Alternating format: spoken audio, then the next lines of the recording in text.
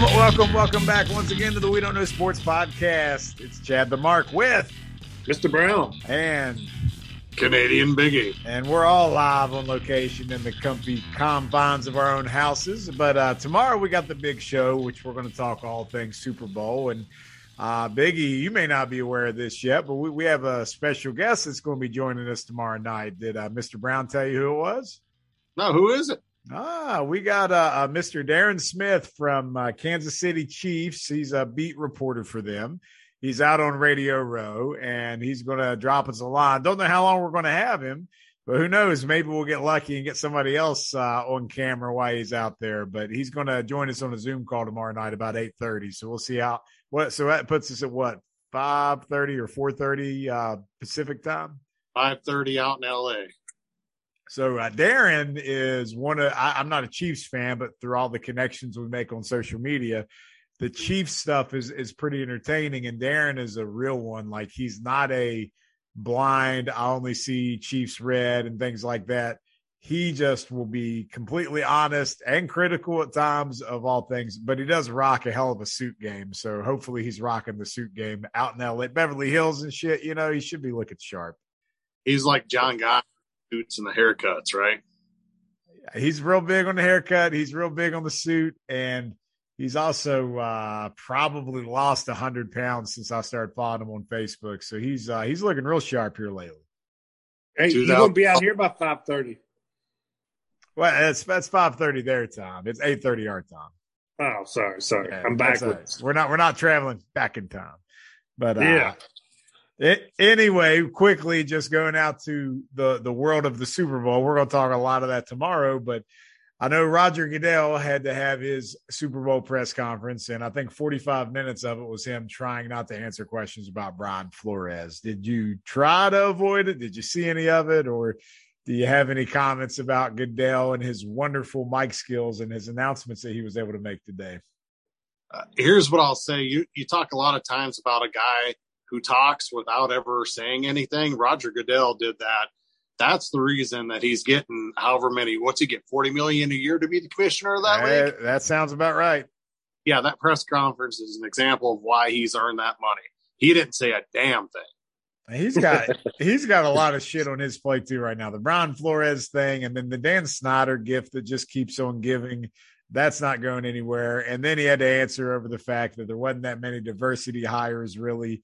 And now, he's got to talk about how we get to go play games in Munich too. So that's exciting. Isn't there 3 minority coaches right now total? There are 4, because I think biracial. So yeah, who is that? The one, the new Dolphins head coach, Mike McDaniel, OC from San Francisco. I don't know why exactly, but he identifies as biracial. So the Niners are going to get 2 third-round picks hired to the Dolphins. Jets head coach Saleh, Santa Claus got promoted in Houston. Mike Tomlin, Ron Rivera. Yeah. So we're 5. Yeah. Hey, good old Mike Tomlin, always going to be there. I just wanted to say, you mentioned the Washington emails earlier. Like, Dan Snyder was going to hire a firm to investigate himself again, but since the outside world's already decided that the NFL and Dan Snyder were in collusion the first time, now the NFL is hiring someone from the outside, at least for appearance's sake. I just think it's funny that Dan Snyder's like, oh, another investigation? I'll hire my own firm to investigate. It worked so well last time. Why not? But I also saw that the congressional panel that's doing all the inquiries about the NFL and the Washington commies or emails or football team, whatever the hell they're called now. Emails.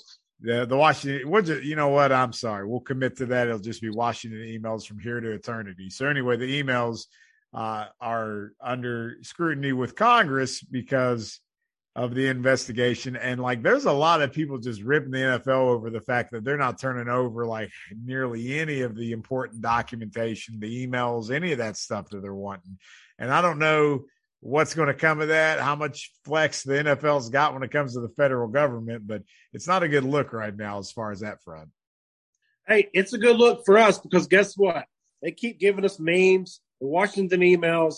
We got like Antonio Brown, LeBron James, Russell Westbrook, people like that. We love you guys because you give us unlimited content.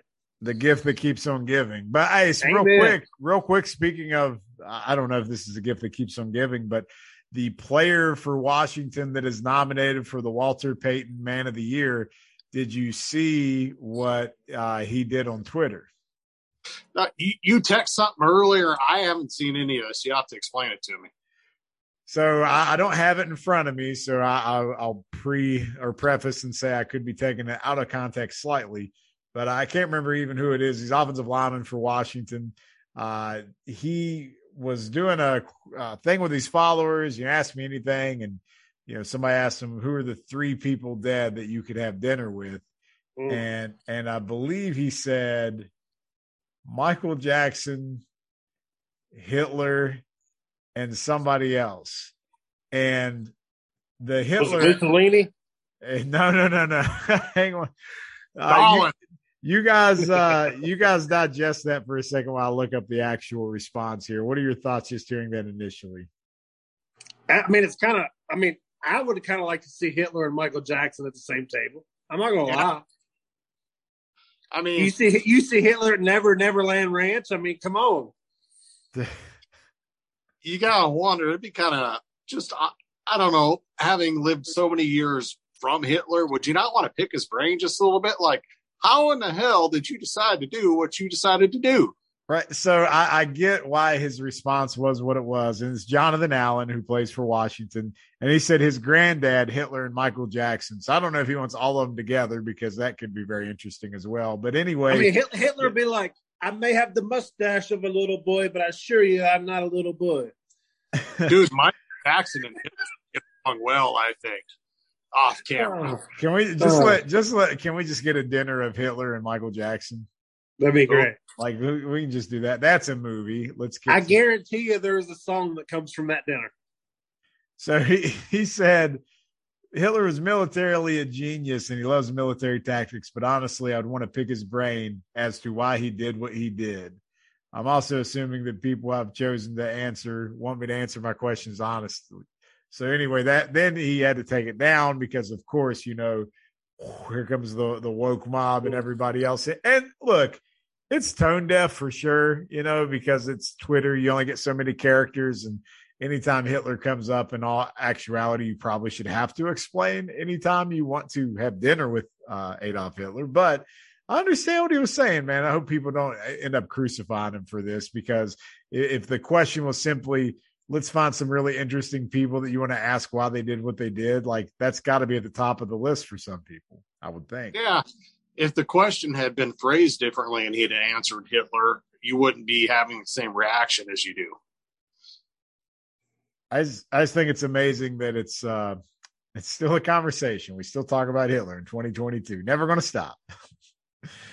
But Roger Goodell is not Hitler, so we'll let him off the hook for now. But how do you feel about games in Munich, though? Is Germany going to be a big stomping ground? I know there's a big military presence and stuff over there for U.S. troops, but are they going to a game in Munich?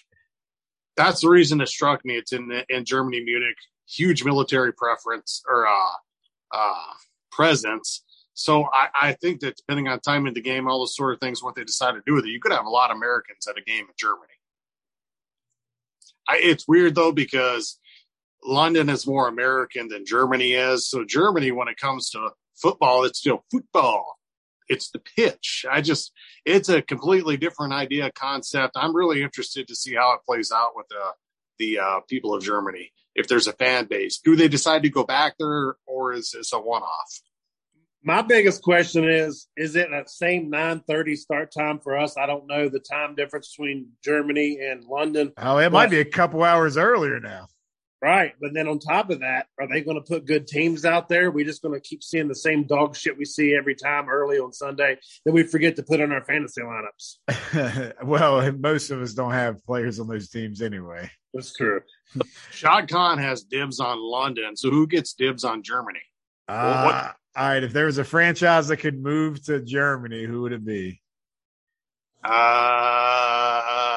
Houston Texans. That could be true. Why I was not? thinking like the Seattle Seahawks. Nah, they got too good of a fan base. The New York Jets are pretty irrelevant. Yeah, we don't need two New York teams. Yeah, we can send the Jets or Giants can go over there. It'd be all right. Just send the Jets. Nobody will miss them. Yeah, they'll be like the who? No, it's fine.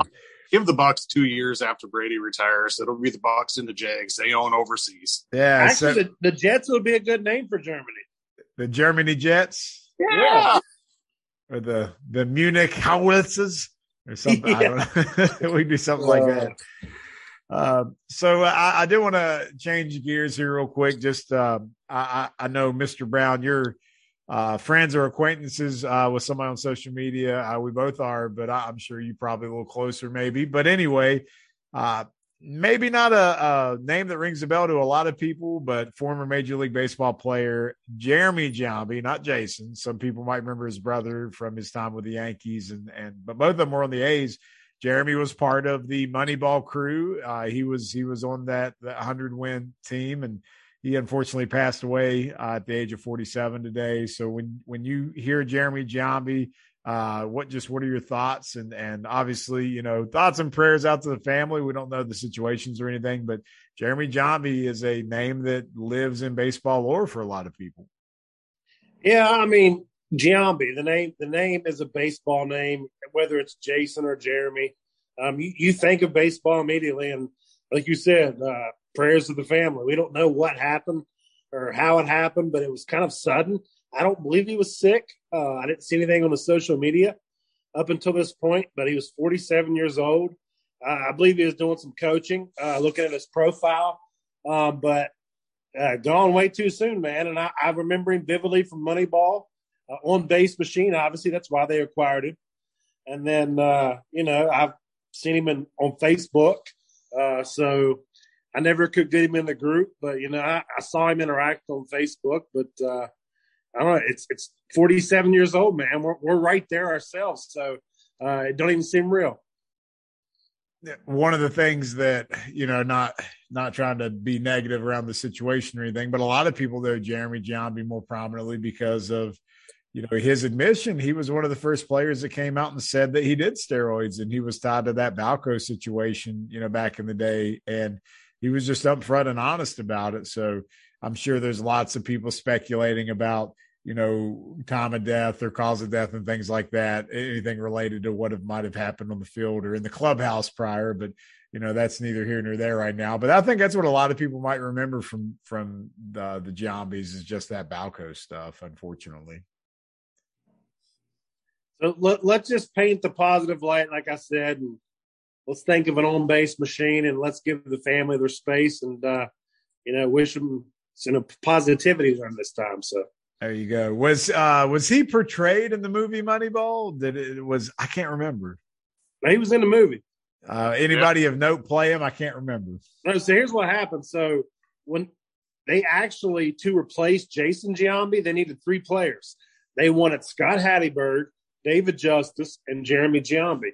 That was the 3 players to replace Jason Giambi's on base percentage. It took 3 of them. Yeah, they threw all 3 of their stickers on the board, and that was their game plan. I know we always remember who played Hatteberg because it's Star-Lord. Exactly. He's went on to some bigger and better things since that role. I'm just glad his shoulder healed to play Star-Lord because he couldn't even throw back then. No, I mean, how hard is it to play first base though? Really?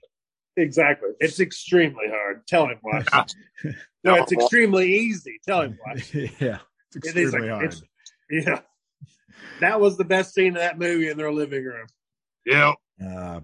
That and I always liked the Dave Justice batting cage scene. That was a solid scene right there. Yeah. The Yankees are paying you $3.5 million to play against exactly. Them. Yeah. All right. But hey, he did get his Coke in the machines. I'll give him that. He didn't have to pay for it anymore. So The other thing I wanted to hit before we wrap up, Mr. Brown had mentioned a movie the other day. I decided to jump on it today. It was my day off. Had nothing else better going on. I think my wife kind of watched it with me. But American Underdog, Kurt Warner, and Biggie, spoiler alert, Kurt makes the NFL and wins the Super Bowl. I know you probably haven't seen it yet. Oh, So my question is, your buffs. there's another movie that is centered around Dick Vermeil taking a chance on an undrafted player. Do you remember what the other movie was? Yeah, it's called Invincible. Yeah, there you go. Vince Papale. That's Dick Vermeil is just the nicest guy in sports to hand out opportunities. So if he was coaching right now, we still would have a shot in the NFL, apparently. But he was portrayed by I want to say the wrong name. Help me out, Mr. Brown. Not Randy Quaid. Dennis Quaid. We said that the other night. Yeah, and he's the not crazy one. Yeah. And you were talking about Mike Martz and him playing good cop, bad cop. And I was right. I called it. I said Mike Martz is a bad cop. But was he really the bad cop? He played it well initially. But I thought the look of Mike Martz was phenomenal. That it was great. It was great. I felt like I was in a time machine. But my only so first of all, movie very life based more than football based. Football is just kind of like the ancillary dream in the background.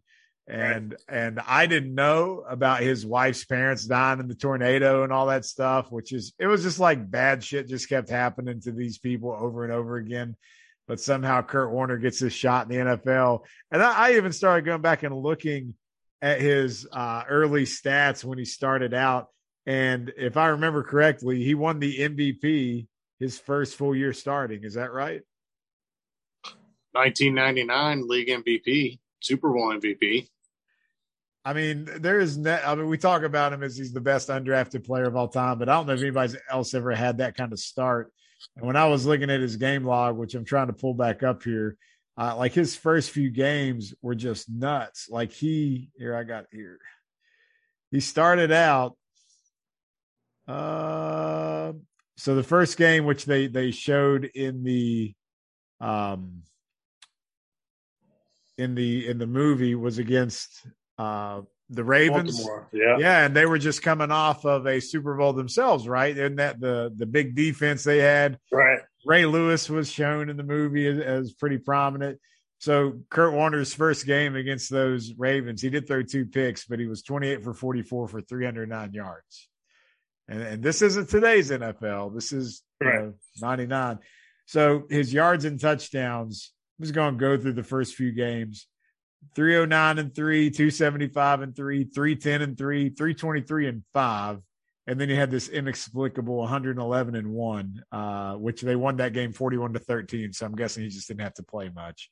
But like, I remember, and they showed it in the movie when the guy at the grocery store is putting the Sports Illustrated out, and it's like, who the heck is this guy? I had that Sports Illustrated. I remember that, man. Like, I don't think people even appreciate or know the significance of him coming out of nowhere and having the career he had. And my only thing I was left with wanting more was there was no NFL journey in there. It was like once he got to the Rams, the movie was kind of over. It was just all the stuff before the NFL. And I was like, man, there's still like a story that can be told. Maybe we'll get a sequel. I don't know. Yeah, I agree with you. I feel like it was because like it was all the story of his how he got there. Then I hit pause for something. I was like, oh, there's only like 15 minutes left. And there was nothing much left there, but it was about his journey. It wasn't, I mean, because he'd made it at that point, but you know, he had a lot in the tank after that. Yeah, we didn't get anything about his wife calling St. Louis Sports Talk Radio and defending his honor, which, you know, all the things he did and stuck with her and the family. No wonder she was calling the Sports Talk Radio, man. She's loyal to that man. That's clear as day. I like how they portrayed, like in the modern movie. I appreciated how they portrayed Ray Lewis, Marshall Faulk, and Isaac Bruce, players like that. Obviously, it wasn't them, but they did a really good job of attention to detail, I thought. you kept looking for the players once you saw one, right? Like that's what I was doing. I was like, there's Al-Zakim. Like it was all the real guys. Like the Roland Williams playing tight end. Right. I was like, holy shit, they really got that right. If you watch like any like 90s sports movie, it's never real players. They just throw like random Joe Blows out there. It was cool. They always give them like Eastern European names to make them sound like a badass too when they're white guys. Yeah.